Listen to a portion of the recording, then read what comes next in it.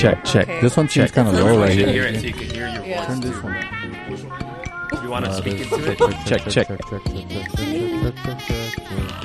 Dos, tres. Sí. There you go. There you go. There you go. Sí.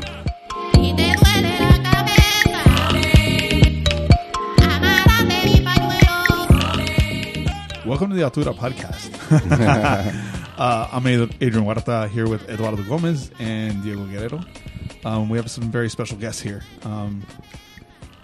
We have a show that's going on, Sumo Presente, and to kind of bring this group together is pretty interesting, and I think it's very special and very unique, considering the situations that we're in. I mean, we're closing out one of our last shows, after 365 days of being open and being operating. But let's go around the table, introduce ourselves and each other, and let's make the connects to our left. Eduardo Gomez, co-creator of Altura. Hector Diaz, just the big brother. Big bro. And Deborah Diaz, the sister. And I'm Anaí Diaz, the baby sister. Hi, everybody. I'm Mariana Aguirre, friend and supporter of Altura and everything. Diego Guerrero, also part of Altura and a close friend and collaborator with Nectali Diaz. So that's our subject. It's the guy, the guy that we dedicated the show to, the space to, the time to, that we shared with Nectali Diaz, Sumo hair, Sumo DJ, amazing human being. But that's why we're here. We're here to celebrate him, to remember him and kind of give some history, some connections, and kind of sort of a little review on what was shared here. This was a family and friend show that was executed, with lots of thought and lots of compassion and lots of love, because it's hard to do something like this. But with Nectali Sumaher leaving so early, he left us with so much art and creativity and music and everything that he did. He was a very eclectic human being. It was just awesome to have everybody come here together to put up an ofrenda, come up with all the videos that he left behind that were historical in a sense. We watched him grow up, and which to me was interesting because I didn't know Nectali during this era, but he wrestled, and I just thought that was kind of interesting, an interesting fact that I found later. Because you love wrestling? I love wrestling. I'm a big fan, but I think that's where we bonded. And then to kind of look at him and see the transitions that he was going through creativity and art and just him himself, growing as a person. It was just one of those guys that that connected so many people. I don't think, and I think I've mentioned this before, that I don't think I'm part of Altura without Nectali kind of breaking my seal, kind of empowering me to be scared. Like, it was okay to be scared. When I really got to know Nectali, I did a little mini documentary on him that eventually turned into a podcast that I did myself. But to learn that even he was scared to do stuff, to perform, and he was making music and he was a DJ, but he was scared to perform, which was so weird.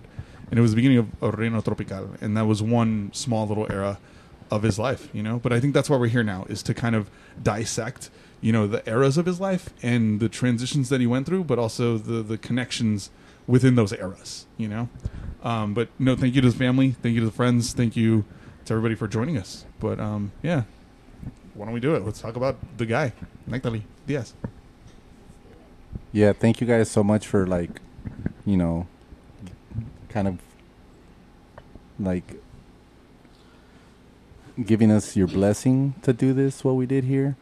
That's something that we wouldn't have done without asking you guys, obviously. But yeah, thank you guys. I hope it was, we didn't let you guys down.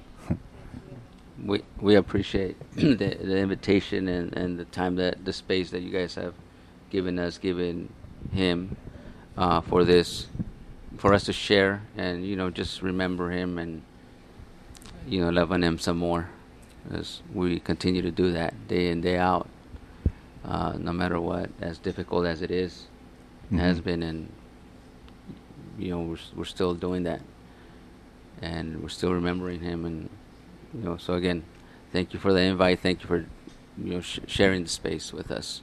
I mean, that's the least we could do. Like, we wanted to honor him the way we could, and he like Adrian said, he put out a lot of work, and it was hard to keep up sometimes with how much stuff he was putting out. But everything that he put out, I know he stood behind 100%. And if you look in the gallery and all the different video collages and short films and music and everything that he did, it was just like such a big body of work.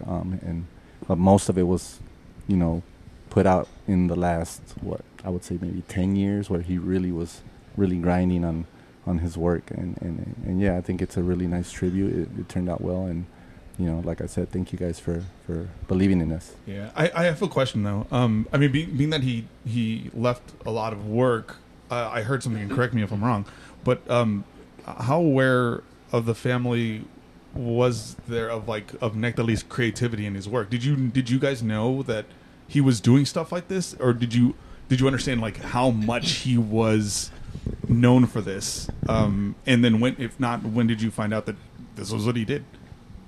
I'll start. I mean, I knew his creative mind was beyond his years, and more than what a lot of people knew he had in him.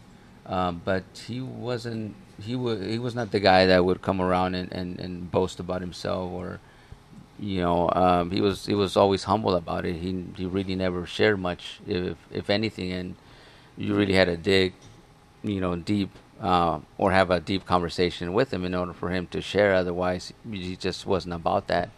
He knew what he was doing and focus and all, but with us, with the family, he never really shared much. I knew because I was around, I think, more, and so I knew of the kind of work he was doing, although not to the extent that I'm now finding out. That he was actually he had really been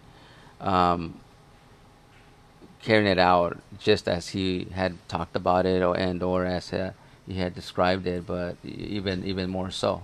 Again, always because he was always just that humble guy, that he wasn't trying to take credit or get credit. He was just doing what he loved. Did you see that creative side of him really early on, when when you guys were kids? Would he be out on the side drawing, or doing something, or listening to music, or? Sorry, I didn't really see that in these past or recent years. I saw it more when he was at home, when he was in high school. That's what I mainly remember him drawing in his room, or having posters or some of his drawings up in his room. And then with the music was always there. He was always playing music, listening to music, and just music was his world since I can remember, since I was little. So actually he was the one that showed us a lot of different genres besides the quebraditas or the cumbias. He was the one that brought everything else. And yeah, rock en español, ska. Yeah, for sure. So I saw that mainly when he was at home, not really as a grown up. Okay. And then, did you witness any of this growing up, or is this one of those where you come here and you're like, I had no idea he did this? Again, we knew what he was doing, because he would once in a while he would talk about it or mention, hey, I'm going out of town, I'm playing, or I got booked here. But we never knew the extent. And I don't really recall knowing his AKA. So Sumo hair? right, like I don't recall him saying it or hearing it. And I don't know if that would have made a difference of me, like maybe searching him up or like trying to find out. We would just go based on what he would say. Yeah, so a lot of the music or everything we got to see was when he was at home and we were younger. We were like in elementary, he was in high school, but we would wake up to different music. And it would be like when he would like a band, that's what we would hear for like months. He would be stuck in the same city. Right. And then finally, I think it was when I got to middle school. He's probably in high school by then, and he had a turntable, I remember. And I don't know where he got it from, but that's where we would find thrift him store. most of the afternoons. Probably. Yeah. So that's the side we got to see. And a lot of drawings, a lot of sketchbooks around. It's funny because just adding to what she was just saying, like we would talk, we would have conversations and about what he was doing, but I also respected our time, respected what him and I would talk about, and so I would come out and see him, or we'd spend some time together. But I never went back. I wouldn't go back home and share, with the rest, just because, he was very private with his things. And if he was sharing something with me, I honor that, and I appreciated that, and I didn't want to let him down in the sense of, I said something he didn't want me to say, Right. or I'm sharing too much with the rest. So, when she says that they didn't even know his AKA, that's. I mean, this is the first time I'm hearing that, but I can see how that was, because even though I had been knowing, but I wouldn't go around sharing it, just because, again, if I felt that because I knew how he was. I wanted to respect our time and respect him as well. So I wouldn't come back and share some of the stuff we would talk about. Yeah, I think that's an interesting thing with creatives, or something that I've heard or I've talked to, or myself experienced. Like my family doesn't really know myself, like what I necessarily do on my, with my music or other things related, or even with sometimes what I do with work. And I know some of y'all recently kind of got on social media, like you, Hector, and Tino. And so I think for my mom, she was always like, well, I don't know what you're doing. What are you doing? And I would be like, oh, I'm just here. Aquí estoy, but like, I'm here with you, and I'm being present with you and my mom to share space. And like, yeah, I do that on the side, but like, I'm here to be present with you all and talk about, just how you are. So I think, it's just an interesting thing that sometimes like creative folks kind of do with their families. It's just like, I'm here to be present. And I think that's something that I've noticed, even from talking to y'all, and even videos that y'all have shared, is like, when Nectali was with you all and his family, like he was with you all and his family. And yeah, he has these like outside, alter egos, or, AKAs, or things that he's doing, but that's not, it goes out the window when he goes, with Yes. you all, or he, it did, but in a sense, like, it's, I think I find that really beautiful to have him be, present when he was with you all, and be like, I'm here to share space with you all, and like, yeah, that happens, but this is what we're doing right now, we're hanging out, and sharing space with one another. So I think that's really beautiful too. And again, it's something that I empathize with my own family, so. Yeah, he was Bruce Wayne in Long Beach and Batman in LA. Yeah. There's a lot of truth to that. That's. I think. It wasn't. Sorry. No, go ahead. Okay. I was just thinking about what she's saying, that how when he would come home, he would be home and be with us and be himself. He was in a safe space at home. He was being Nectali. himself. Yeah. Yeah. Right. Comfortable and with himself and with us. And yes, also to add to what you were saying, I think there's a lot of truth to artistic minds being similar. Because now that I've come around you guys and a lot of other artists that he knew or collaborated with, it seems like it's pretty similar. I mean, you guys carry yourselves, kind of separated both worlds, if you will, and I think that's something to appreciate because you're trying to give your family, your folks, honest time. Mm-hmm. And when you're out here doing your thing, you're doing your thing. You're focused on what you're doing, and you don't mix the two. You're present wherever it is that you are or you're doing at the time. Yeah, you have to have this like on switch, and I feel like Nectali was so good at networking, and connecting with folks, and he was so good at it. But I he think wasn't always that good. he developed it. But he did develop that. But he got really good. Yeah, but I mean, at least for us too, and even like y'all at Altura, like you when you go out in the world, you're presenting this you're presenting not just yourself, but what you're representing and who you are and like what you're connected to, or the music or your space, or your anything. But when you go back with like your home base or your safe space, your family, it's like all those things kind of go away.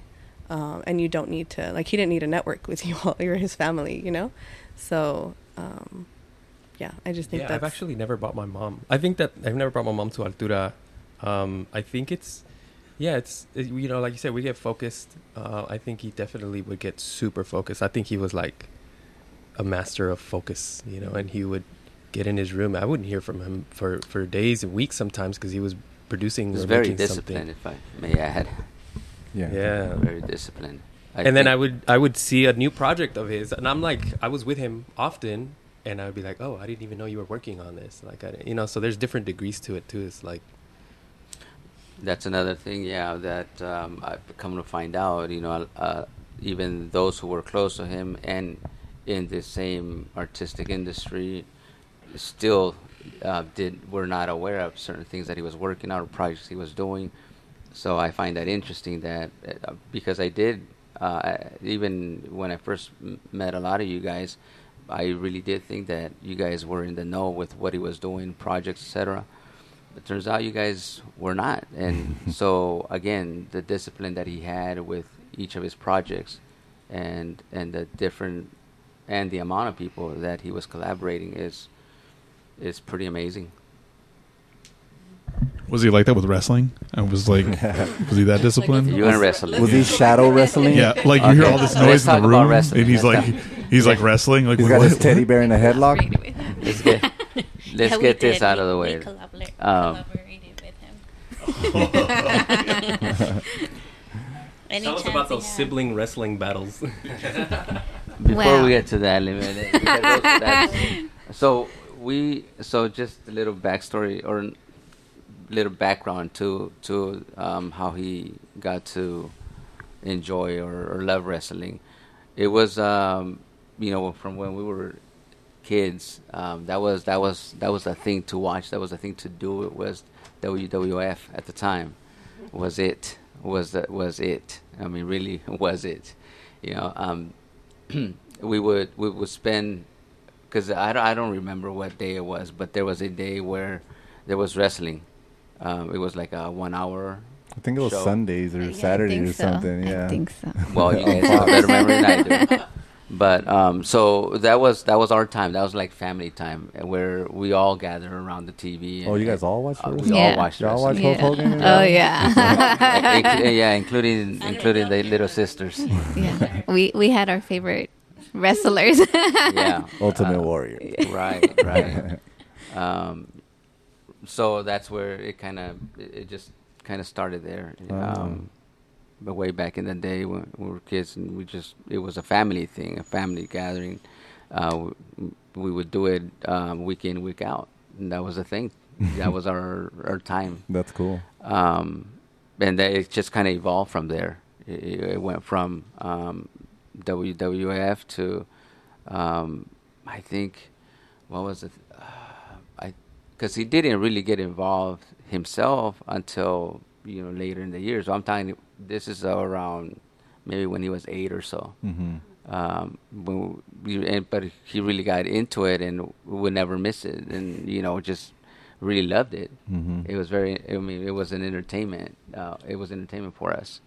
And I'm trying to get to the next phase where he took that,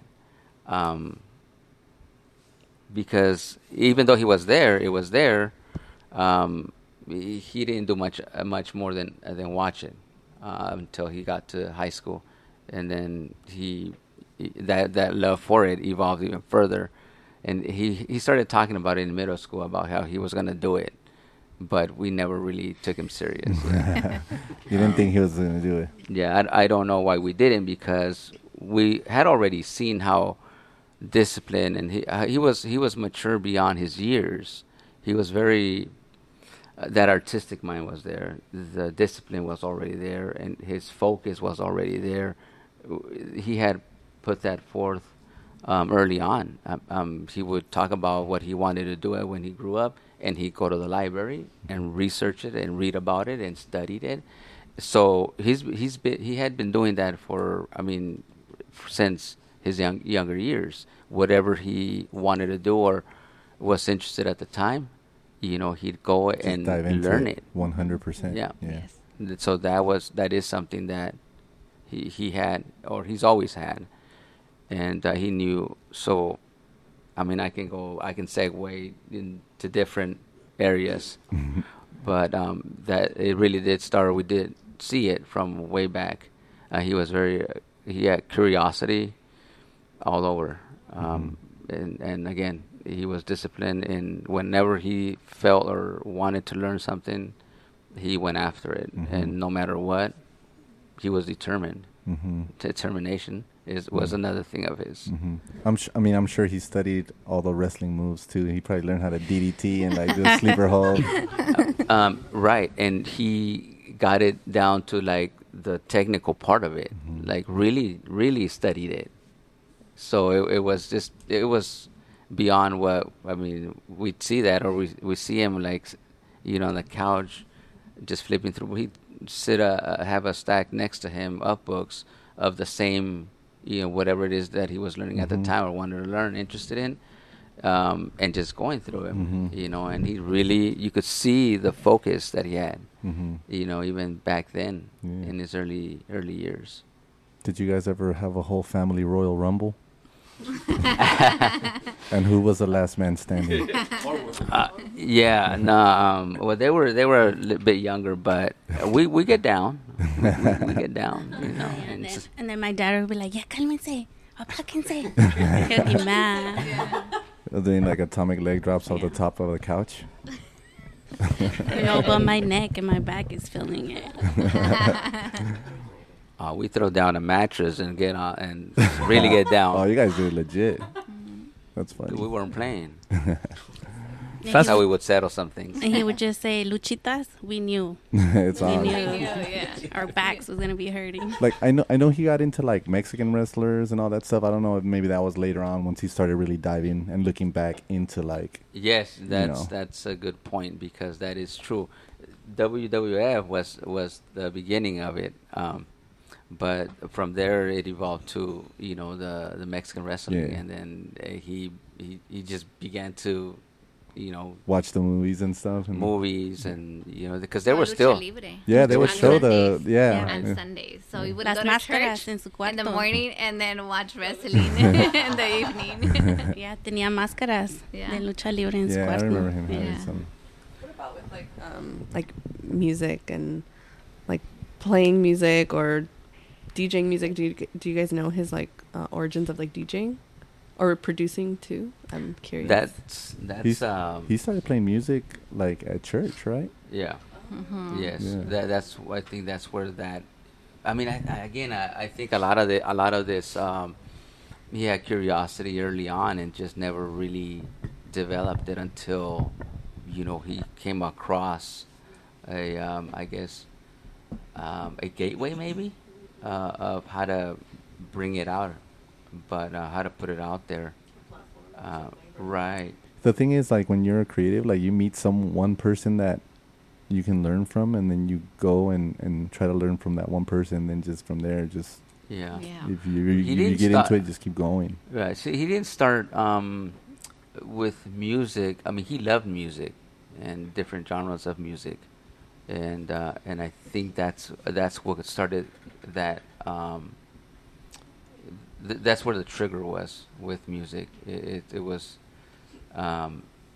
It was popular back then. I think Diego just mentioned it earlier. The type of music, Miami. What was it? Oh, yeah. Miami bass, Yes. The booty bass, booty bass. Two Live Crew. Yeah. Two Life Crew was one of those DJ first Magic groups Mike. that and I think that's where it kind of started. And this he must have been 6th, 7th grade maybe. Yeah, that was big in the late '80s. Yeah. So and that's when he first began to. So this is happening. This coincides with like wrestling and then music, correct? Well, I'm trying to get an idea of like eras. Like he's Yeah. how old and what is he into at that point? And then because somewhere in there he eventually jumps to hair. After hair, it jumps into more DJing, Right. more music. Right. So somebody that's wrestling also into music like that. That's kind of awesome to me. Yeah. Two Live Crew was his walk-up song. Yeah. It was around. It was like the latter years of elementary when he got into music, started getting into music. But he never really left wrestling per se, because again, he then was watching the Mexican wrestling. But it was in middle school, 5th grade, or I'm sorry, elementary, 5th grade, 6th grade. He was still heavily into WWF. But then it was in middle school where he began to find that his music side, I guess, with. What did he play? What did he play at church, or how old was he? Well, we're not there yet. Yeah, No, I mean, like he wasn't okay. So we're right when he starts getting this music bug, I guess, if I may. It's around 7th grade. He's in middle school and he's starting to listen to like DJ Magic Mike. I remember that one because that was I want to say that was an influencer for him and that kind of also got him going on that, and then he got into other DJs, found other DJs, and along those old school rap or like gangster rap, he was coming around and learning about it. This is 6th, 7th grade. I'm trying to remember one of the groups back then. I'll remember it, but yeah, that's how it evolved. He evolved from when he first started listening to just the music, and all throughout the middle school, it was a hip hop. The gangster rap, NWA, Fat Boys. These are some of the names that Beastie come to Boys, mind. maybe. Beastie Boys also. They were popping at that time. Yeah, that was a big one for me too. You mentioned something about how he was like he would study things from when he was really young, and from my experience with him, I saw him do that with pretty much everything he was into: hair, music, DJing, production. He would read a lot. He had tons of books about, the how to create things in those spaces. It's something that I thought I always really admired about him. When did you guys start seeing him kind of get into the hair stuff and studying that? And did you know what inspired that in him, or was that something that he kind of discovered on his own and went that route? Because he really, really loved that for a long time. When I met him, he was 100% about sumo hair and the hair cutting and the studying, and he was really amazing at it too. That's some of his more recent fans weren't really aware of that, but I think that thread of his creativity and his sort of genius from hair carried into music so seamlessly from my perspective. So I'm curious, like, when did it become about the hair for him? Did you guys see that transition? Yeah, I don't think any one of us saw it coming. Um, and I'll be honest, I don't know where that came from or where that originated from. But again, when he made up his mind that that's what he was gonna do, that's what he was gonna do. But I don't think any one of us saw it coming. And to me, just blurted out that, hey, this is what I'm gonna do. And this was his senior year in high school when he almost right before graduation. It must have been the second semester of his senior year. He just said, this is what I'm going to do. But he didn't want to really put it out there because, I'll say Mexicans, Mexican heritage, the machismo. all that. But he was determined to do it. And I think that was one of his drivers to do it well, just go hard at it, learn it, and do it well, and just shut the critics up. Yeah, that's what prove people wrong. Yeah, that's what I was gonna say. He loved proving people wrong. Like if you Yep. prove them wrong, like he was gonna do it just because you didn't want him to, or because you didn't think he could do it. Like he would go all out and he would do it. And that for me was something that I saw in him that I really admired and respected, and inspired me, because it's just like, you know what, like, no, like, prove the doubters wrong. Like anybody gonna doubt you, like, like flip the script on them. Oh, that's like go for all sure. out and learn it, indulge yourself in it, learn it and master it, and he was about that, and he mastered everything that he put his mind to. Yeah. Now, Deborah, Anaí, how happy were y'all when you heard he was going to start doing it? Yeah, I was gonna say we didn't see it coming, nor did our hair see it coming. So I guess that's one of the things that we got to collaborate with him. And Deborah has a fun story. Like hook me up with a perm real quick. So he did my hair for my quinceañera, and I don't even look at those pictures. That's how bad my hair was. He was still learning at that time? He was still learning. Oh, okay, he was still hey. learning still. No, It must have- I cried. I cried. It must have been his. It must have been. It his was sec- probably all So avant-garde, Medusa huh? was his like that was what he was going for. Oh, that's actually sounds pretty cool. So and then he cut my hair the day before I graduated from high school, and I woke up the next day and my hair was bad. So I don't look at those pictures either. But you know what? Like he would like use like some kind of like inspiration or Yes. concept, and for you to say that right now, that kind of blows Yeah, my mind, I because know. like I'm sure like that's very ambitious to like use that as like inspiration. Medusa, like how do you pull that off? You don't. But big ups for him. But see, that's the thing is that he was so brave and fearless that Yes. he was gonna go for it. Like, you know what, I'm gonna either ride I or saw die that in with some this thing. Sassoon magazine or something. Right. He was thinking big. That's He that's was, damn. yeah. That's pretty Yeah, crazy. he would always try to make me feel better, but it didn't work. Well, he cut my daughter's hair right before her I'm 8th sorry. grade graduation. Honestly, Oh. I will be honest. It was the most perfect haircut. Oh, Like, yeah. But He by got that me. time, he had already tested Yeah. on his little sisters. but that was last July. Oh, okay. June. Yeah, he June, would cut June. our hair for like 2 hours, 2 to 3 Oh, hours yes. straight, and we couldn't move. He would say, Perfectionist. "Stay still." Well, he's Stop learning moving, too. Yeah. Anna. He would call me Anna. Just a little longer. Stop moving. I'm tired. He had, what is it, five of y'all to test his skills on. Well, My mom got it too. like whose hair did he cut in this room? Everybody's. Everybody raising their hand. He didn't cut his. mine, but he cut my daughter's. Oh, okay. Well, early on, One of he those. he used to look for models to cut people's hair, and he used to cut our hair too early Yeah. when he was like in school and learning and stuff. And when every time he cut my hair, like he was already like, it was clean, it was good. It was a fade with scissors. I mean, he was getting down with scissors like that with Yeah. doing a fade. Okay, I was that's- like, bro, like That's a latter that's part of skills. his schooling. Yeah. And that's where actually I want to say the neck work began, is when he had to look for models for school. He really had no choice. He had to get out of his comfort zone. Yeah, and so that's the point when I've shared before multiple times and with you guys and others, that's really when he began to study and read up on, learn the what is it, the Fundamentals, skill, yeah. or how to be a better communicator, how to just break the ice, and connect with people.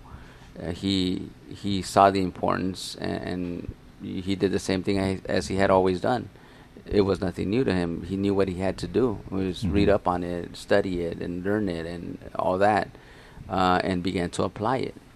And he would go out and look for the right models, because depending on what the hairstyle or the cut was going to be, then he needed to find the right person, the right hair, the right, every shape, face, head, everything, exactly. type of hair, right. And he would study that and go out there and make those connections, and that's where I think he began to get out of his comfort zone, get out of his shell, and become that communicator that he was. Which was, I mean, he started working on that, and he never stopped working on that. He just got better and better at it, and just like he did at everything else. That's right. He knew what he had to do, and he went after it, applied himself, and did it. Yeah, because I remember him when I first met him. He was really shy. He was really quiet. He was really like an introvert. Yes. And then once he started, the hair and he had to go out there and, like you said, like network and meet people, introduce himself, really learn how to talk to people, to have them, to gain their trust, to let them or let him cut their hair. Like that really, like he was just a different person after that. Like he was, when he was out networking, and being a really amazing communicator and networker. I mean, he connected so many people over the years, and he ended up knowing so many people. Yeah, he took it to another level. Right around that time, I was in a transition myself. I wasn't sure what I was going to do, but I don't know if it was in our conversations or what have you, but I too also saw that importance, and I also strayed away from what I was doing at the time into something more of that sort, and we would kind of bounce off ideas from each other, and it just kind of worked. It clicked, and it was another connection we had at that time. I'm talking about when he was maybe 19, 20, when he was doing this, and I too, I was in a phase that I was still trying to find myself, find my path, and but I too saw that same importance to being a good communicator, better communicator, and I did it my way, and he did his, but blew me out of the water. So, like, once he's going to school, and because his interest was in music was still at the same with his interest in hair, he just wasn't pursuing music. So, at what age did he start actually learning or taking lessons, music lessons? Was that in high school when he was learning music lessons? in church? I don't think he allowed himself. Because I remember him telling me that. like someone had taught him like guitar or bass, Yes. like at church, or Yes. he was in a band or playing. That was during his high school years, and that must have been I'd say maybe his sophomore year or so. Yes, there was a church band or group, and he was part of the youth group at the time, and so they were just asking, who would be interested in playing. They needed I want to say a guitarist, and I didn't know this until after, but I guess he volunteered, and he didn't know how to play. Right. He didn't know how to play, but they offered to show him, at least the basics, and so he took him up on it, and that's where that started, him playing an instrument, and just develop that from there. That side of himself from there on. And something I think was really awesome about witnessing his transition from hair to music was projects like The Cutting Room, where he worked along with Julian, and they put together an event where he would cut hair, and there would be DJs and producers making or making live music or DJing, and it was a party. It was really awesome. I think that was also when he started transitioning from networking from hair and then in networking and music, and it was like his sort of I think so. That was the transition or the time during this transition that he was making, but he never left music, even though. So we're talking about years after after high school. By this time, he had learned multiple instruments on his own. He'd pick up any instrument and start messing with it, and then eventually he would get it down and become comfortable doing it. And he would. I mean, I was never anywhere near to what he was doing, especially in music. But I'd come for the ride. We'd go to TJ to pick up instruments, solely to pick up instruments. We took, there was at least a couple of instruments that we went down there specifically just for that. That stand-up bass, I think, was one of them. That's what I was going to ask about, because when I remember the first time I went over to you guys' house is when I was in high school, and I think he had that stand-up bass. He had instruments already. Yeah. And then he was like playing it. I was like, dude, that's cool, man. I'll learn how to play that. Yes. And so then once he got comfortable with the playing, so this was again the youth group and the band at church is how he got going. They eventually formed a group, and I think he even pulled some of you guys into it, willingly or not. But yeah, that evolved to that band, and by this time again he was fully on. Playing different instruments, and I think at the time he was just playing the bass and stand-up bass. But after, or when going back to what Diego was saying, when he was doing hair, he began, because he wanted to put it out there. He wanted to expose himself to other people and others just in general about what he was doing. And I mean, he wanted to make it big. He wanted to do big things in that arena, and so he understood what it is that he needed to do, which was exposure. Just putting himself out there. And so that's when he began to mix the two, or do both, the hair with the music, the hair with the even he would I believe he was even editing his own videos.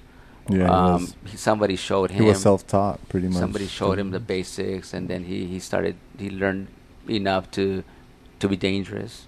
And then, but he also watched a lot of YouTube. Yeah, and he learned a lot on YouTube. Yeah. So then he started producing. He was doing his own even beats at the time already. He was doing his own music, and also editing his videos, adding the music. I mean, that's really where kind of hit that. Both of those, he was kind of taking them both side by side, and making things happen with what he could. Yeah, I feel like music. He was ever since I met him, he was always into music. I mean, I saw him be more into music in high school, and then that's like what you're saying. That's when he started learning, and then once he got out of high school, then he was about the hair, but he was still jamming with us and still very much interested in music. And he really, that's the time where he really pushed hair, and he went to school, and then he moved to New York. Yeah, that was another bomb he dropped on us, or on me anyways. And I just as I did with when he told me about doing hair, like, go ahead, man, just do it, go for it, go get after it. And totally supported him. I knew what that meant, but I also trusted that he was doing it for the right reason. he told me that's what he felt he needed to do, and that's all I needed to hear. Mm-hmm. You know, when he said that, there was nothing else to say. Mm-hmm. He was. I mean, I took that to be very sincere and straight up honest, and he was a straight up kind of guy, Mm-hmm. and I wasn't gonna hold him back. Right. I encouraged him to do it, even though again, I knew it was gonna be tough, and for everyone else around us and the family, us especially. But I didn't think about it in that moment. I just knew he needed to go, Mm-hmm. and I told him, "Go, just Mhm. go, Yeah, do it." because he pretty much finished school and moved to New York and made it out there. Like he went out there pretty much with like very little. Yeah. I mean, he was a minimalist, as you know. I don't as know if it it was was by choice though. No, well at that when he went to New York, I remember like him going out there with very little and finding a job, getting steady work. He got an apartment. Like he was doing it, and I would talk to him and he would say how much he hated the Yeah. weather. Yeah. Well, he was he set hated up. the cold. Oh, damn! You got a little drum roll over here? Yeah, they're in here. That wasn't a That's not the joke. button they press. That was not. That wasn't a joke. That was so random. Sorry. Let's see, do it again. That was How long? They're stuck, but It's all good. How long was he in New York for? How many years? Do you all a know? couple years. 2. Yeah. I think that New York experience, and also a little ahead of that, I mean, yeah, after that was the San Diego experience. Him putting himself in these situations where he had to push himself to kind of It was succeed. Mhm. He Yeah. would definitely. I feel like he would definitely push himself on purpose, and it kind of fed back to that idea of him being like this really good communicator. It helped him with that, and he became an amazing communicator because he would meet people from all over the place and have to start from scratch with everyone. And I think that going back a little bit to him cutting my hair, I would have amazing conversations with him. Mhm. And he's already making music and all this stuff. He was a super supportive person. I think that's something that's really important for us to talk about, because I think spending time with a lot of his friends that I didn't necessarily know more recently, a lot of people say that about him, that he was just so supportive. He would tell people like, oh, you have this creative side, you have this artistic side, you need to bring it out in you. He had those conversations with all of us, and it's really something that I think all of those experiences, the hair networking, the music networking, going to New York, going to San Diego, and being so ambitious, like he wanted to connect with people so much. One of the reasons why I think it's important to hear Marianne talk a little bit, because she has a very awesome and unique sort of relationship with him. And I would love for you to share a little bit about that, because it touches a little bit about how supportive he was with you. You would share some of those conversations with me. I don't mean to mess up the chronological of his life, but I think it's something that he carried always with him. So it kind of didn't have I felt like as soon as I know him, he was that supportive person. So I would love to hear your experience with him about that. Before you do that, I'll interject real quick here. To your point, yes, that is very true. And I think as we grew older and understood things better, one thing we would talk about, and I saw how we got better and better at understanding, was the fact that in order for us to be better, or be better, I guess is the word, is we need to make others better. We need to find what uplift others and make them better, and that's how we become better. Because that is just the way it's the way to go about it. If you want to do something big, you want to surround yourself by people who are of the same mindset, Mhm. and uplift them and bring out the best out of them, or in the best, whatever it is that they have in them. You got to find that, identifying that, and bringing that out. Helping them identify that for themselves. And I think, and I say this because these are some of the conversations that we would have. And again, him and I saw eye to eye on this sort of stuff because we were on that same path in our own way. In order for you to do great things, you need to find great people, and you need to be able to help them see the greatness in them, and that's the only way how you're going to be successful. That's how we would base our success on, is helping others succeed. Mm-hmm. And that, so we began to understand this concept, but again, he would just take it to another level and really go after it. So just wanted to share that. Oh, yeah. Mm-hmm. Super. Well, I don't want to necessarily take up so much space, but thank you. I appreciate that, Diego. Yeah, I mean, I met Nectali. I think about this time now. It's like seven years ago. I met him. Well, I first met Eduardo and Diego, and then I went to Dinamita one time. It was in December, I believe, of 2016, and I had gone, and right away, Nectali was like, "Oh, I think maybe you introduced me or something to Nectali," but he was like, "Oh, I've heard of you. I've heard of Chulita Vano Club, the group that I'm a part of." And right away, he was like, "That's super amazing. Respect. You came out here." I was already going to set to play January. I was going to play January Dinamita of 2017, but I went in December. And right away, he was like, "I fuck with you. Thank you so much for coming. Like, you came to scope it out." I specifically remember him having this conversation with me and like almost verbatim, like saying that I appreciate you for coming out and supporting and scoping it out before you play. And I think from there, I think I feel like I'm very, very blessed and very fortunate to have the relationship that I had with Nectali, because I feel like I got to see different sides of him. I got to see this side when he was with Diego and Ed and all his friends that he's known for 20 plus years, and so I got to experience that side of him that sometimes, and more intimately, that in a sense, like certain people that know him in the music sense don't necessarily, or the music community. But I also got to experience Nectali as like a or co-DJ, or someone that, I sometimes have been booked on the same bill as him, or that we knew we were in similar spaces, or we would play similar events. A contemporary. Yeah. So it was really awesome to, just have that experience with him. And every time that I would see him, I did see him as like a big brother, I really did.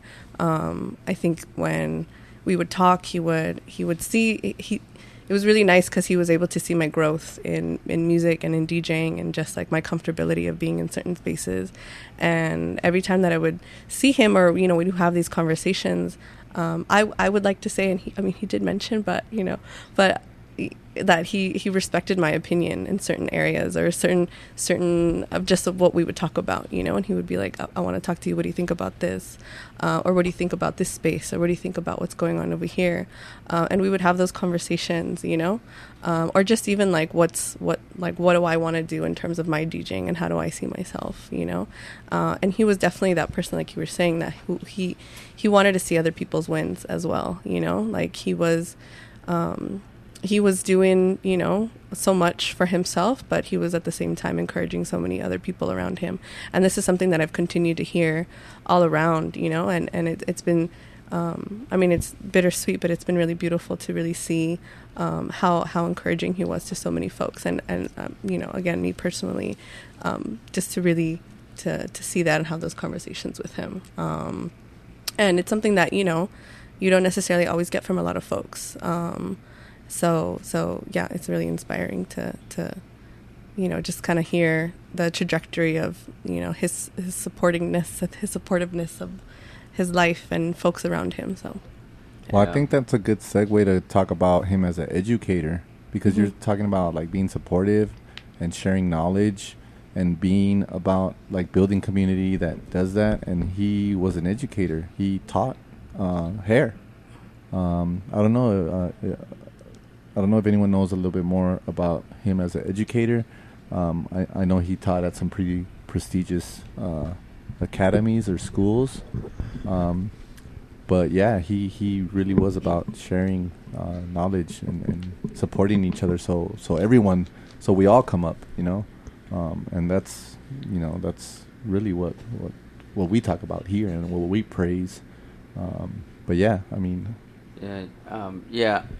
um, when he came back from New York is when he, I guess his mindset was not to continue to do hair full time.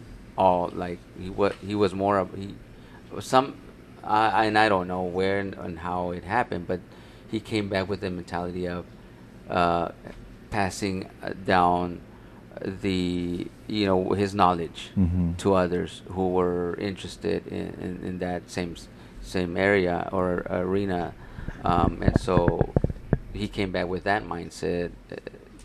He continued to do hair and all, but he was more about growing others, impacting others. And I was as Marianne was just saying or talking, I remember a phrase I vividly remember. He'd say, "Fool, it's about how many people you're gonna impact." And that's, I mean, it's one of those phrases that will stay with me forever. Right. There's many of those, but that's one of them.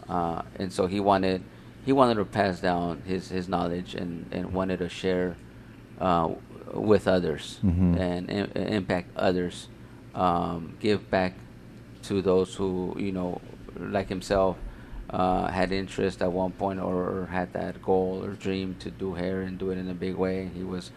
He had been through even at that time he had already been through quite a bit, and wanted to share that with others. And so that's where it was when he came back from New York that he goes to San Diego and is teaching at Paul Mitchell Academy. And I didn't even know he was doing that. I thought he was still doing hair, not so much, teaching. But that's as far as I know. That's where it started. I don't know what triggered it. Somebody told me recently, and it's that I like to think that is what happened, which was basically he was just not down with the politics involved or just what comes along with doing hair in a bigger stage, and so instead he focused or refocused to teaching others instead. It's to piggyback off of Hector and Marianne. I think there's I went to go do a little mini documentary on Nectali to start a podcast. And now that I think about it, that dude flipped the script on me. Like, I went to go do a story on him, but that dude inspired me. Yeah. Like, I was like, oh, let's talk about you. And now it turns out that guy really opened me up and, allowed me to go be more creative and step away from the stuff that I'm used to. Like, it's... Yeah, he always had a plan. Not a hidden agenda because it doesn't sound right. I wasn't planning on that. But thanks, Nick. Yeah, he was especially if he was, he had you in his circle. He had bigger plans for you didn't even know about. Yeah, just finding out about this a couple of years later. Yeah, yeah, and I hear that from I've heard that from a few people now, and it's funny because when we'd have our cut sessions, he not always mention names, but he would tell me about scenarios or instances of how he would get to people or how he would use the chair to get to people and figure people out and find a way to help them, find a way to bring the best out of you. He would do that with me too, but I knew what was coming. He actually, he mentioned some of those instances where he started cutting producers' hair, like music producers' hairs and DJs' hairs, and he was cutting like 3-Ball Monterrey guys' hair, like Erin Rincon, and he a few other really big name DJs, Diplo. He was cutting all their hair. This is probably a few years before he started getting into production, but he was like trying to understand them. But he wasn't. Yeah, he wasn't necessarily doing it like in an exploitative way, but he wanted to understand their perspective. He wanted to learn. Yes. I don't think it was in any way malicious at all. But not playing trickery on them or anything. It was solely really just wanting to learn about that art, because he always had that love for it, and I think he just wanted to evolve or take that path. He saw that being his next phase or his next step. It's like unconventional learning. Yeah, he's like we're just like honestly curious and wants to know like how. That or is what, true. You know, That is true. A curious therapist. You just listen to people's problem while you're Yes. cutting their hair. Those are hairstylists. Yeah, exactly, right? I'm curious, like how, how you all started Dinamita, because I do know that, like speaking with you, Ed and Diego, that you guys mentioned that, yeah, you guys would do a lot of the logistic stuff, but he was the one who was networking with folks. He was the one that would a lot of the times like invite folks that he's met throughout the years. How did Dinamita start? Dinamita started years before the first Dinamita. We were all into the same music. We were listening to cumbia. We were listening to a lot of tropical. We were listening to just a lot of records and deep cuts. And we would have little get-togethers at Nectali's house in Koreatown. We would talk about it a lot. And we would be DJing already. Yeah, we were DJing at his house. Was he DJing too? I'm assuming. Yeah, I had my turntables over there, and we would just like play records, like just share records. Yeah, and it was a party at his house. His neighbors didn't like us, but it ended up like, yeah, we need to do a real party, and we were going to a lot of cool parties, and we wanted to make our own that had our own vibe. Mm-hmm. And we found the office, and we got along really well with the family there. And it just became, let's do it, and let's go hard on like the deep cumbia cuts that we're not really hearing in a lot of places. You hear the old cumbia, or you hear salsa. This was back when we started it, going on 10 years ago. But 2013. We did it. We jumped in. We would come, and Nick Dali would bring these amazing guest DJs that we had no idea existed. We had cumbia DJs from Australia, from Germany, and I don't know how he met these folks. I have no idea, but they were awesome, and they loved him. They were like, oh, we would see them talk, and they would exchange, ideas about music, and they would bring him Australian cumbia, and we're just like, what the hell is this? Like, it's insane, but it's awesome. Like, they were awesome. Yeah. And yeah, he just knew so many people, and I think a lot of it had to do with his hair networking, and also like he would hit people up on YouTube or SoundCloud or these websites where you download music. Personally, he would hit them up. He's like, "Hey, I really like your music. Like, how did you make it?" And people would connect with him like that, and then they would come visit him in LA. And so he wasn't just networking in person. He was on the internet networking too, and it's just like yeah, well, by this time you gotta also understand that by this time he's had decades of, in essence, quote unquote, training, in learning how to connect with people. So he would find, by this time he knows how to connect with you. He wants to connect with you, he's going to connect with you. And so it was, I think at this point, and then he had nothing to lose, and we talk about like, hey, fuck, man, what's the worst that can happen? Say no. They say no. So it doesn't hurt to just go out there and say it, or go out there and put yourself out there. You got to put yourself out there. So those are some of the things that he would say, and they resonate. They have, and they will continue, because that was him. That was he. I mean, that was him. I mean, to put it in layman's terms, that was him. I was recently looking back at a lot of the DJs that we had in Dinamita, and it's a crazy lineup of DJs. It's on our Dinamita Instagram page. Back, I think you made that Ed made that list maybe like 3-4 years ago, so it's not too old. But it's one of those stories. But you could see all the people, and I want to say at least 80% of those are all Nick Dali's friends. Like, he just would bring folks, and it was awesome. And yeah, I think because of him, just the music scene in LA got some treats because of his networking ability, and just the relationships he built. People really liked him, and people wanted to collaborate with him. And we when he started making music, he started working with a lot of these people and making beats with them and collaborating with them on a different level. So yeah, I encourage everyone to go on his social media, on his SoundCloud and Spotify, and listen to all of his music. Like, he has so much stuff that he made, and all of this while being a DJ, while being also cutting hair still. He never really stopped. He would do it for his close friends and all this while being your brother, you know, like he made a lot of time for you guys. And he talked to me about that. He was like, I really want to spend more time with my family. And I mean, you guys could share more about that and his relationship with his nieces and nephews. And I would love to hear more about that. I'll start it off. Just real quick. I think that,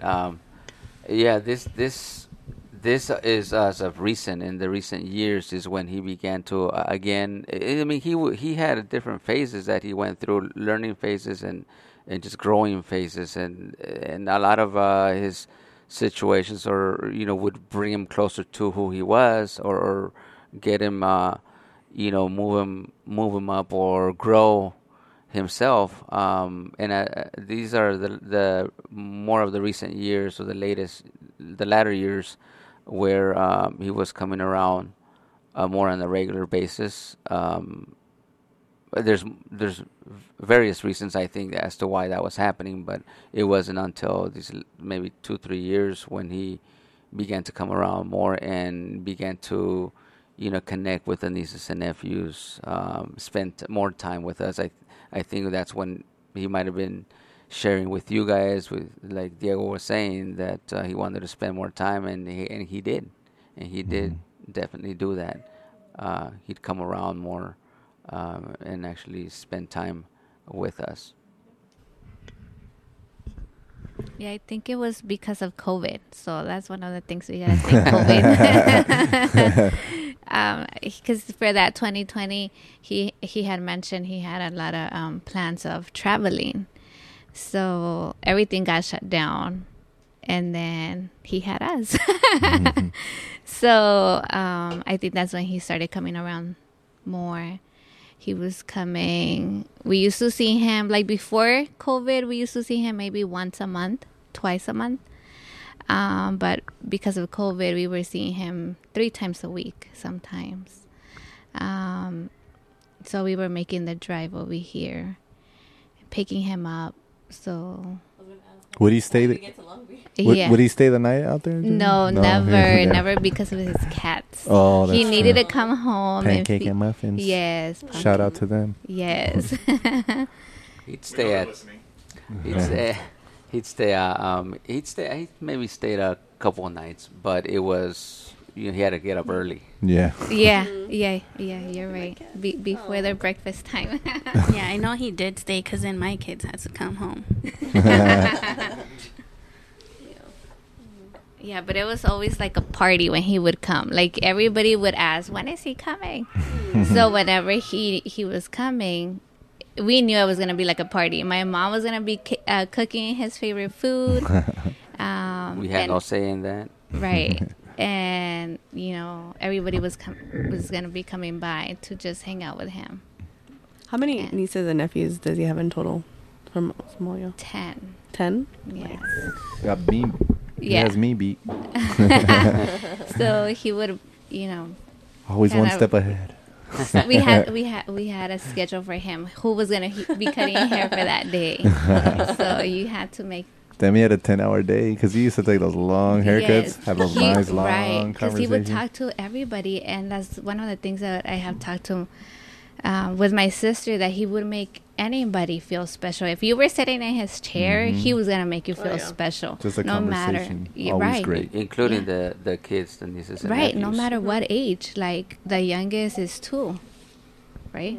Well, 2 back then when he started cutting her hair, and he would joke around with her and just make her laugh and giggle. And so he would make anybody that was sitting in his chair, you knew that you were going to have a good conversation. If you were a kid, you were going to have a good time. That's almost like part of being a hairstylist or barber. You have to be good at that. Like, you have to be good at making people feel comfortable. Yeah. Them, gaining that trust. Yes. Like in that instant, in that first, like, oh, hi. Like, you got to make them feel comfortable from the first second you meet someone. Right. And that was something that he really, really mastered, because those are some of, me personally, whenever he would come out here, those are some of the best conversations that I ever had with him. was on the chair or after on the rooftop or walking to go get coffee. Yeah. Those intimate, like just one-on-one sessions were like the ones that I personally cherished probably Yeah. the most. Yeah. And another thing is, Nectali was probably one of the funniest people I've ever met. Like Yes. he was hilarious. Like he would just joke. He would roast you. It was amazing. And getting to spend time with you all, his family, I see that. Like you guys have that too. You guys are hilarious, and it's always fun and lighthearted in a lot of situations. You know, obviously you have other deep conversations, but with Nectali, overarching in my relationship with him, it was very fun. It was Yes. very funny. We were always joking, and it's something I love and appreciate about him, and getting to spend more time with you guys. Like I said, I love and appreciate that about you guys too. And I see Thank you. you guys have that. You guys are funny, man. I think it comes from my dad. He's like that too. He's always like roasting everybody. Like since we like that's something that we grew up with. Like Especially after you guys leave. right. They probably. Hey, I hope he doesn't roast us. Like he's funny. Thank He's you. funny. Yeah, no comment. Huh? Damn, Pop's got jokes. Yeah.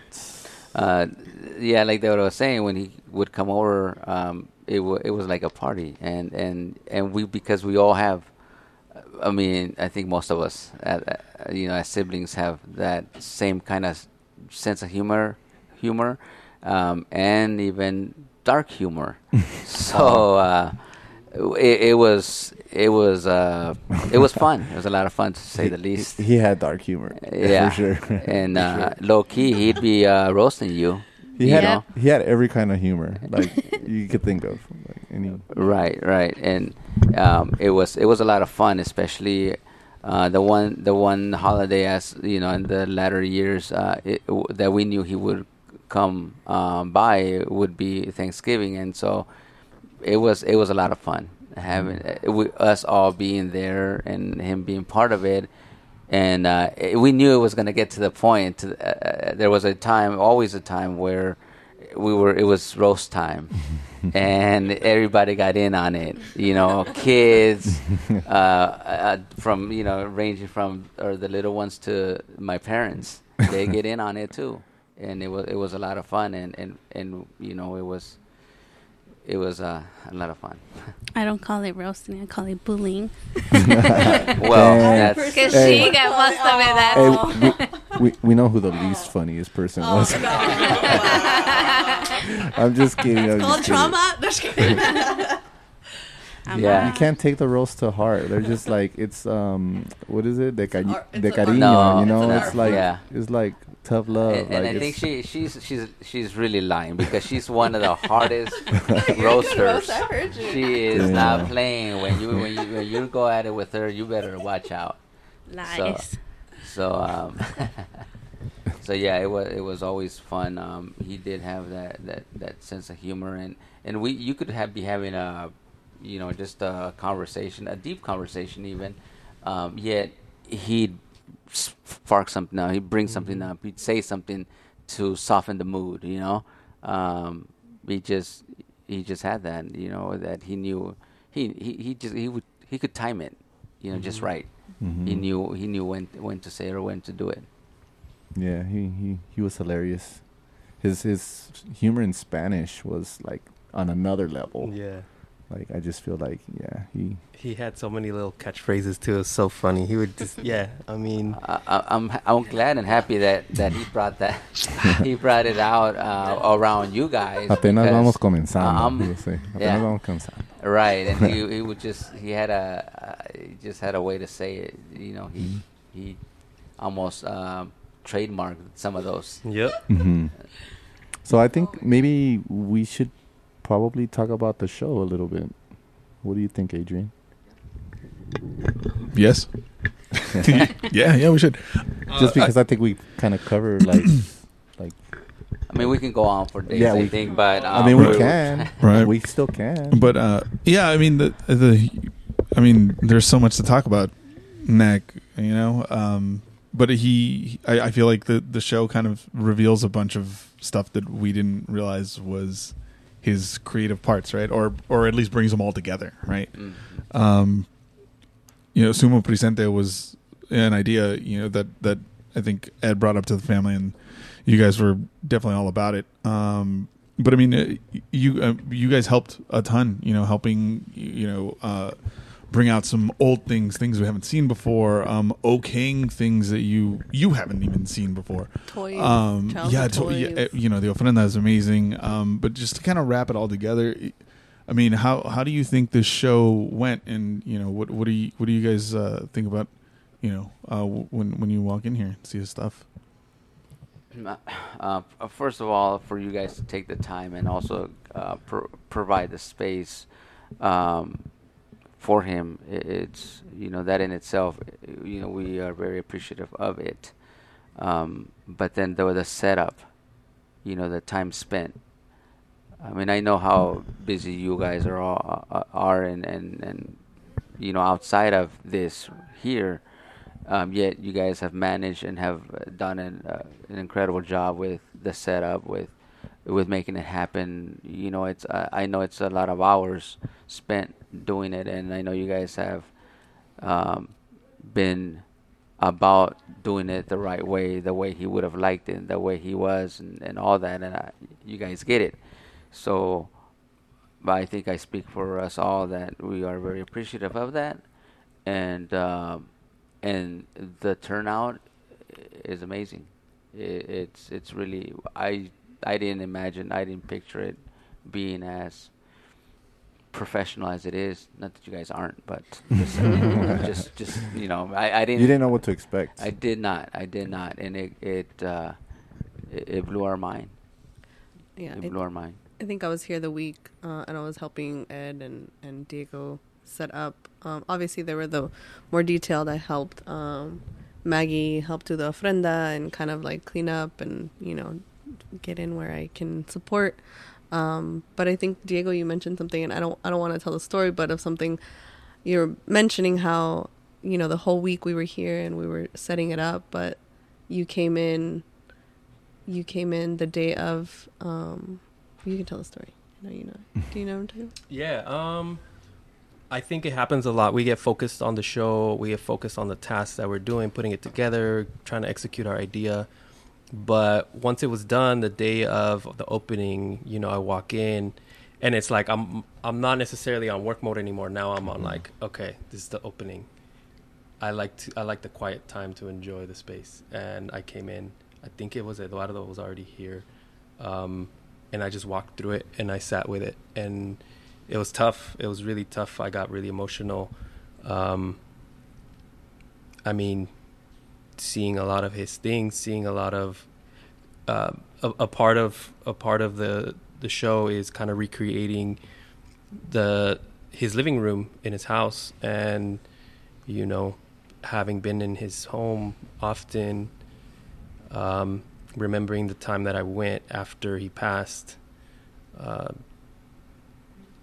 that was really impactful for me to see, and appreciate. I walked around his space and appreciated how he lived.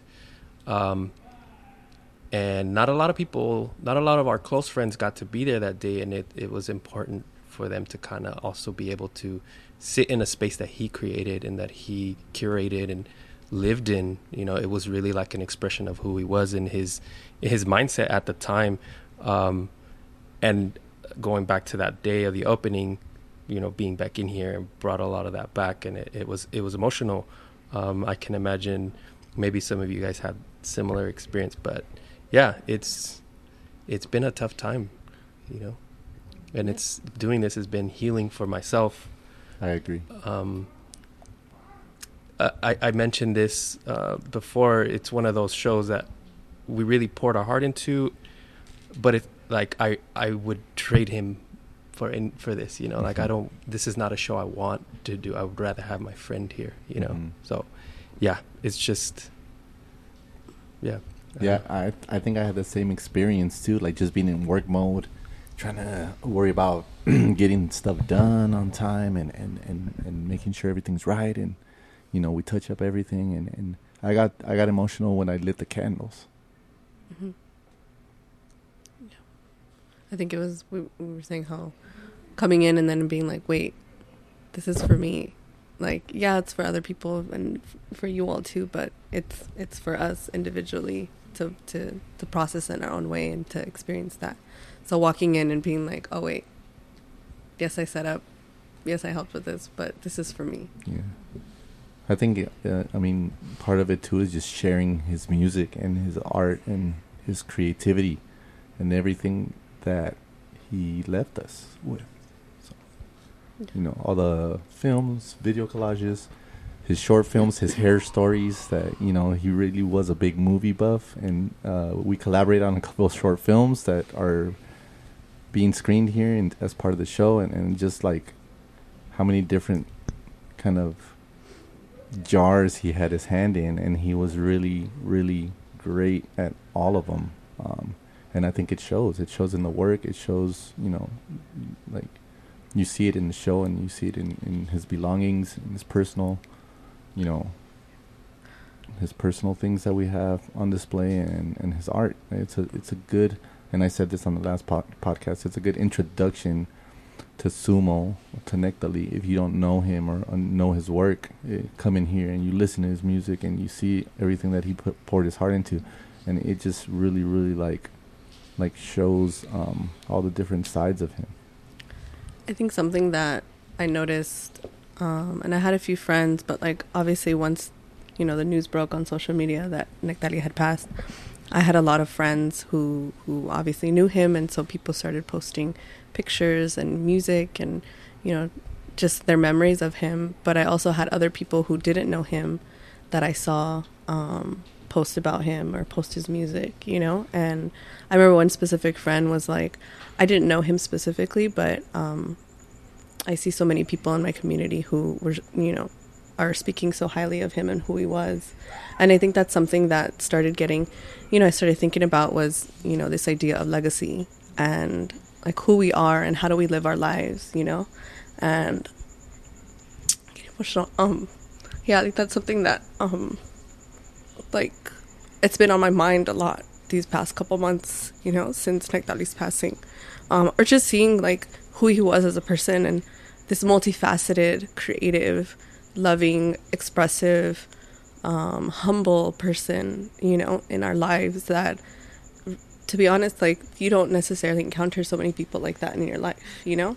And we all had the privilege of knowing him and in our different avenues, in our different ways. And, you know, even like in the music community, or, you know, not, you know, everybody has their own relationship and connection. And to see his impact, whether it was with people big or small, I think that's something that's been heavily on my mind these past couple months, is legacy and how do we choose to live our lives, and how do we choose to live our lives moving forward, and who do we want in our lives and who do we want around.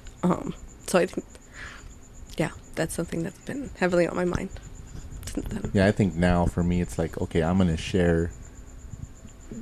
put people or share his art now with others, like to keep his legacy alive, you know, because there's so much great work that he did, and that's how I'm gonna do my part in continuing to share his art and music and you know everything that he did, because he was one of those people that was, you know, special.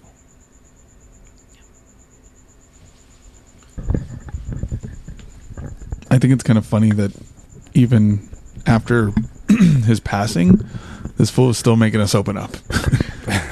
Well, we were saying how after his passing, he's still connecting people, Yep. you know. And one thing that like I really want to like acknowledge is like him connecting us with you all, Yeah. you know. And I think that's something that's been like really beautiful to have this relationship with you all. And unfortunately, it came at a cost and at a later time, but like he's still connecting folks, he's still networking with folks, you know. And I think that's what's been really beautiful. And we see him through you guys. Yeah, I see Hector, I and think the you know, feeling is mutual. Yeah. I think, Yeah. and we see him in you guys. So having you guys around has helped, and creating this has been part of the process. Mm-hmm. So thank you. Of course. course. Thank you guys. Yeah. For you did what you set out to do. You impacted people.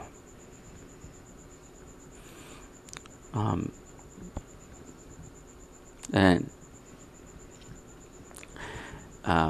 this wasn't part of the plan. As Marianne was speaking, It's all right. It's all right. as Marianne was speaking, I was also remembering how, or thinking of the people, the many people that turned out that knew of him or of his music that I've known, but they never made that connection. So he's reached a lot of people. He's reached a lot of areas, and he's impacted people. Yeah, like how many random people are hitting you guys up like, hey, like I knew him. Like, hey. People within our circles, that in my case have stepped up and have said, I didn't know he was your brother, or that was your brother.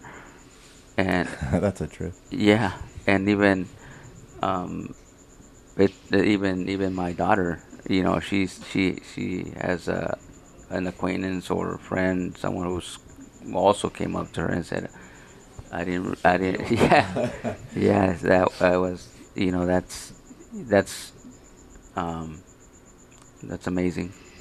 But I also, as she's speaking, I'm thinking of, again, one of the last conversations that him and I had, maybe I want to say 3 weeks prior to, or between 3 or 5 weeks prior to. It was one of the last deep conversations. He was talking about how, again, like I said earlier, like it's about who you're gonna impact. What are you gonna leave behind? Because when we're gone, we're gone. Yeah. But how many will you have impacted? Yeah. And it's just that exactly what she was just saying. He touched her, he impacted her, and that's what he had set out to do. Yeah. I mean, I think we could easily agree that he impacted all of us in some Heavily, way, shape, heavily. or form. He was one of my closest, like one of my aces as far as creative, sharing ideas, getting feedback. Mm-hmm. I'll also say there's never been a Chapulín in here, ever. So I like to think that maybe he's here with us right now, making some noise on this podcast. Yeah, I'm right here. I've never folks. heard I'm one right here. I'm not kidding. I've never heard one here. Yeah, I could So- hear it. But yeah, I think Sumo Presente. That's. I mean, the spirit's title. here, like in the show He's when here. you walk in. He's with us. I think in the impact he had, like we're all gonna carry that, and I'm super grateful for that. And I'm grateful for you guys, his family. Well, here. Yeah, likewise. I've said it to several of you guys. We're also appreciative of you guys, and we do care much about you guys, just as he did. And again, if you were in his circle, like many out there are or were, we sincerely do care of all those who made him who he was and impacted him, because there are a lot out there that did contribute to who he was. And I've talked to several that again, the same type of human, where they're not trying to get credit for anything. They're humble, and they're like, no, people that I know that impacted him, that I know they had something to do with what he was doing, or with how he was doing things, etc. Yet they don't want that credit. But I was only with some of them. I've told them how they were, one way or another, an impact for him, and also he fed off of them to get to where he was, because there are still a lot of those around. I don't want to say any names, but there's many of you out there. But I've had multiple conversations with multiple people about, how enough people that he would tell me or share with me of them, and yet they're they're just humble people. That is why he had that connection with them. The same type of human being. Mm-hmm. Yeah, huge shout out to everyone who supported. Just by words, GoFundMe, just any which way possible, because I think we all needed the support, and we've all been supporting each other, which has been great here in the community in LA, which obviously, the community here for him was big, and I feel like everybody in the community really came together here in LA, and we've all been there for each other, and we've all been supporting each other, and it's really been beautiful to see that, like, him bring all these people together, the network coming all together, for him, and for the family, and for the loved ones, the people really close to him. And I also just want to say, thank you to Diego and Ed for, such a beautiful, and intentional, it sounds so sometimes weird saying exhibition, but, just Nexhibition. There you go. That's the word. But yeah, thank you to both of you too for, the work. I think I shared it, and I keep sharing this photo, of you and Diego, and every time I see it, and I've had multiple people respond to me when I post this photo. I'm not sure if you've seen it, Hector. I'll share it with you. But we were here setting up, and it was the photo that Farah printed.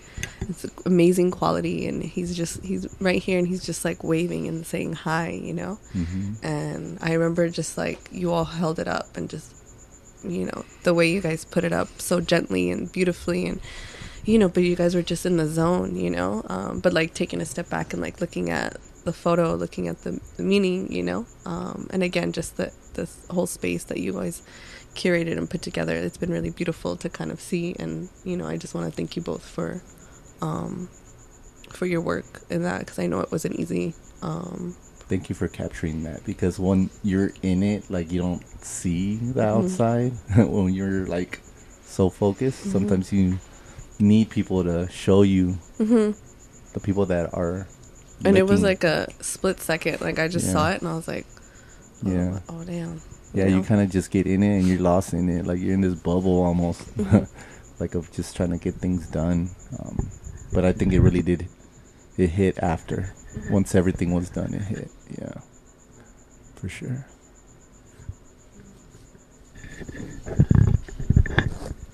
So I think, coming to do this podcast, I think, is something that a lot of us have been dreading. The idea of speaking, or just the idea of speaking in general on a situation like this is tough. But also to do this openly and recorded and knowing that it's going to be shared is probably even harder. So the idea that everybody here,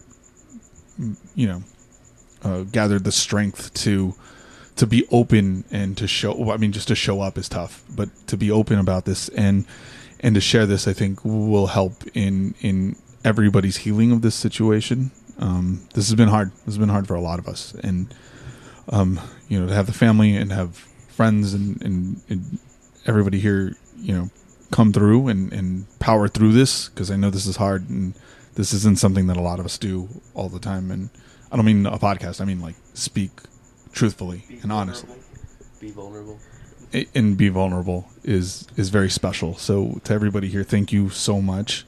Thank you for joining us, everybody. This is awesome. This is also, something that, Nectarly deserves, honesty and openness. And otherwise we probably wouldn't be here together, right? Yeah. So Do we have any last minute thoughts or things that folks want to say? Want to put it out? I want to. In closing, any final thoughts or anything you'd like to share that you didn't get to? Anything? I just want to add that I felt like as the baby sister, I felt that, you know, just like my other brothers, he would teach me a lot of things, and you know, he's still teaching me. I think even more now. You know, it's kind of like, what would Jesus do? But now it's kind of like, you know, what would Beckett do? You know, because that was his AK at the house. Yeah, Beckett would say, you know, whatever, don't worry about it, or you know. And so I've come to realize that I feel like he's teaching me more now, and I appreciate that. And I think I want to share our last deep conversation, and that was also when he was cutting my hair the last time. And he just told me that to make sure that I found what made me happy, and that has really stuck to me. Mm-hmm. He said, whatever it is, it doesn't matter. Mm-hmm. Whatever it is, whatever makes you happy. Not the mom, not the sister, not the daughter, but what makes you happy. Mm-hmm. What does Anna needs to do to make herself happy? Mm-hmm. And you know, he didn't know anything as far as like what was I going through that week or what was in my mind or anything. We were just talking about, you know, how I dye my hair from a box. And it's like, damn, it's crazy how your hair is almost looking bluish with all that black from your dye hair. And then I don't know where he just said, hey, but we just need to find what makes us happy. And he told me, I'm still working on it. I'm still trying to find what makes me happy. But I think I'm getting there.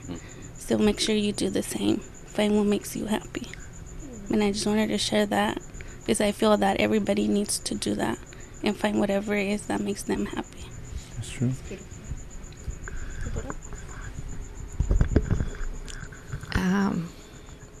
And his famous phrase, fuck it.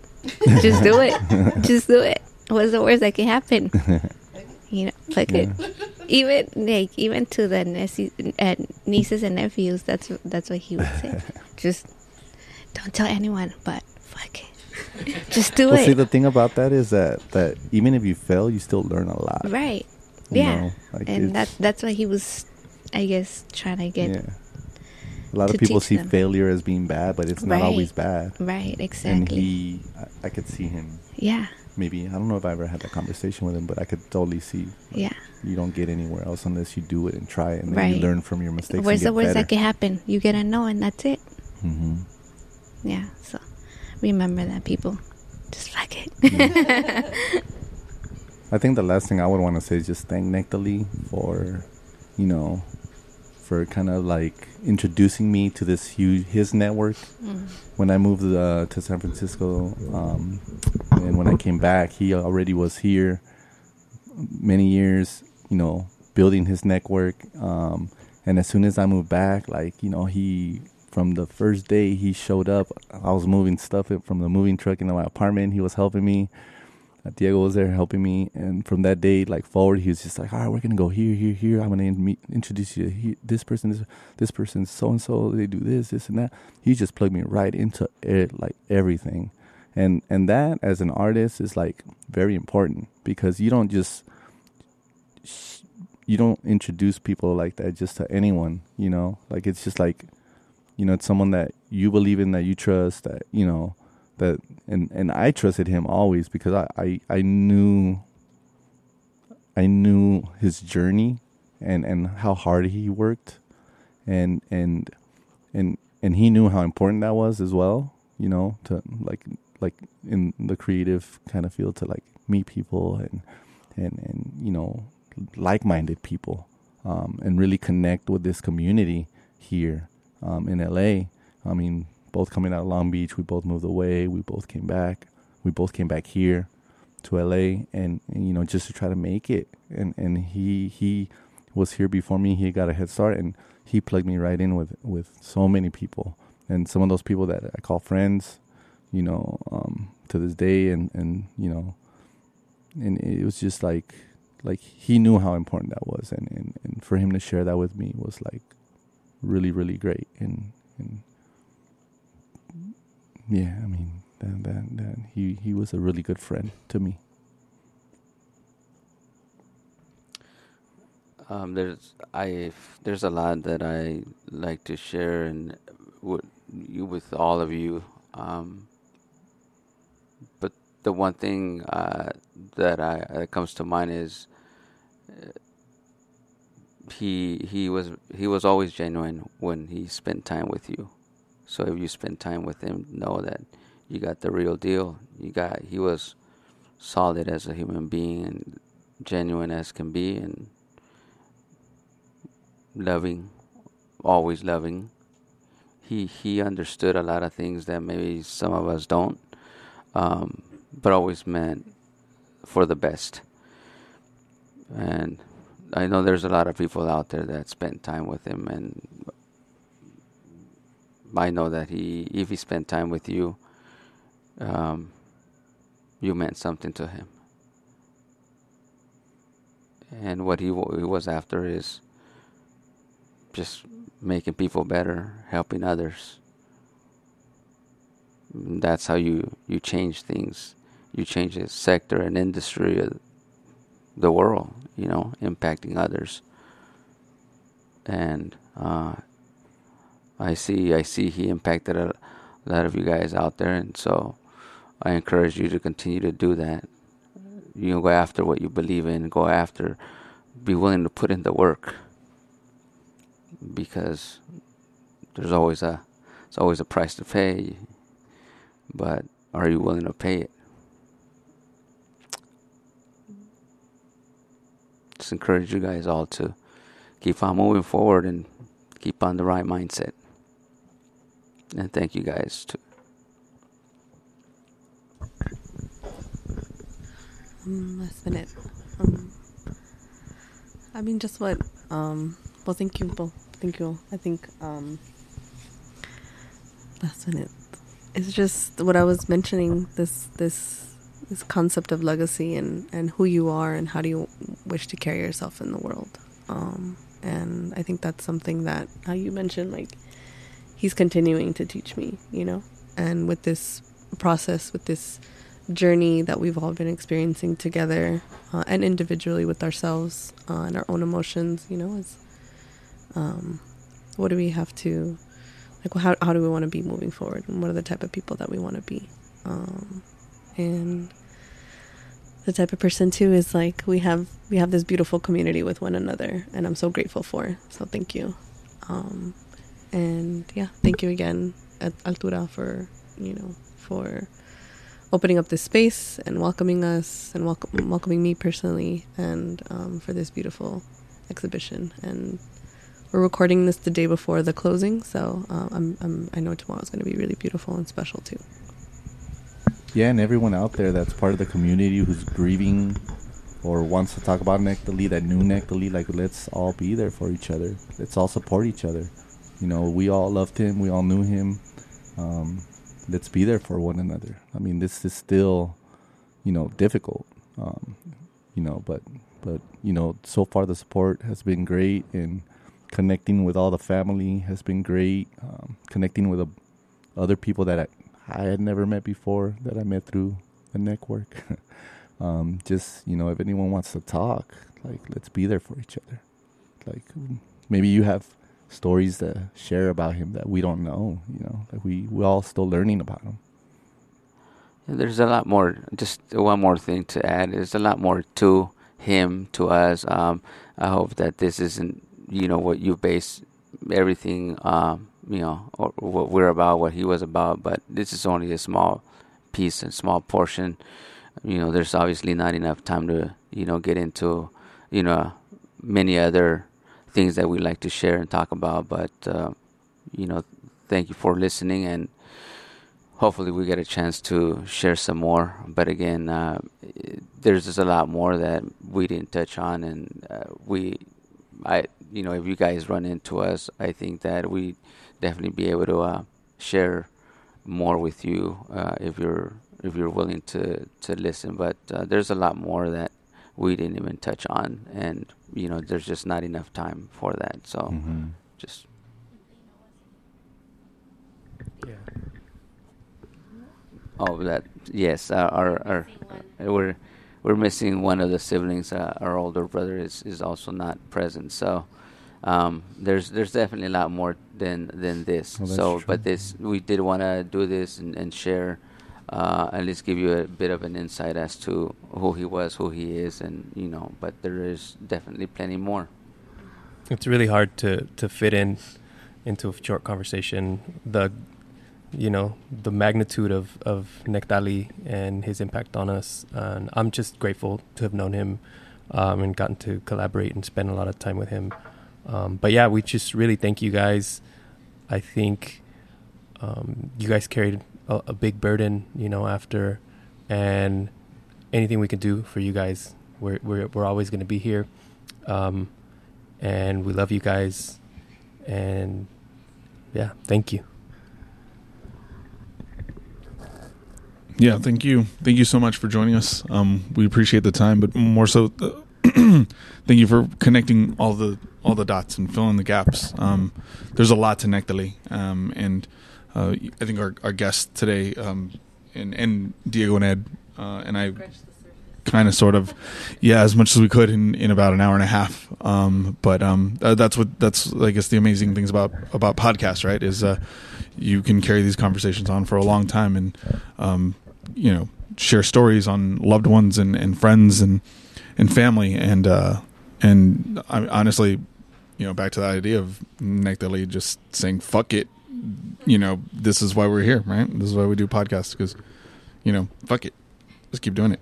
But thank you to everybody. Thank you for the strength and but also the celebration of life. I mean, this guy deserves it. Let's keep it going too. Keep it going tomorrow. We got attorney. Not an attorney. We have a tournament. And we have attorney.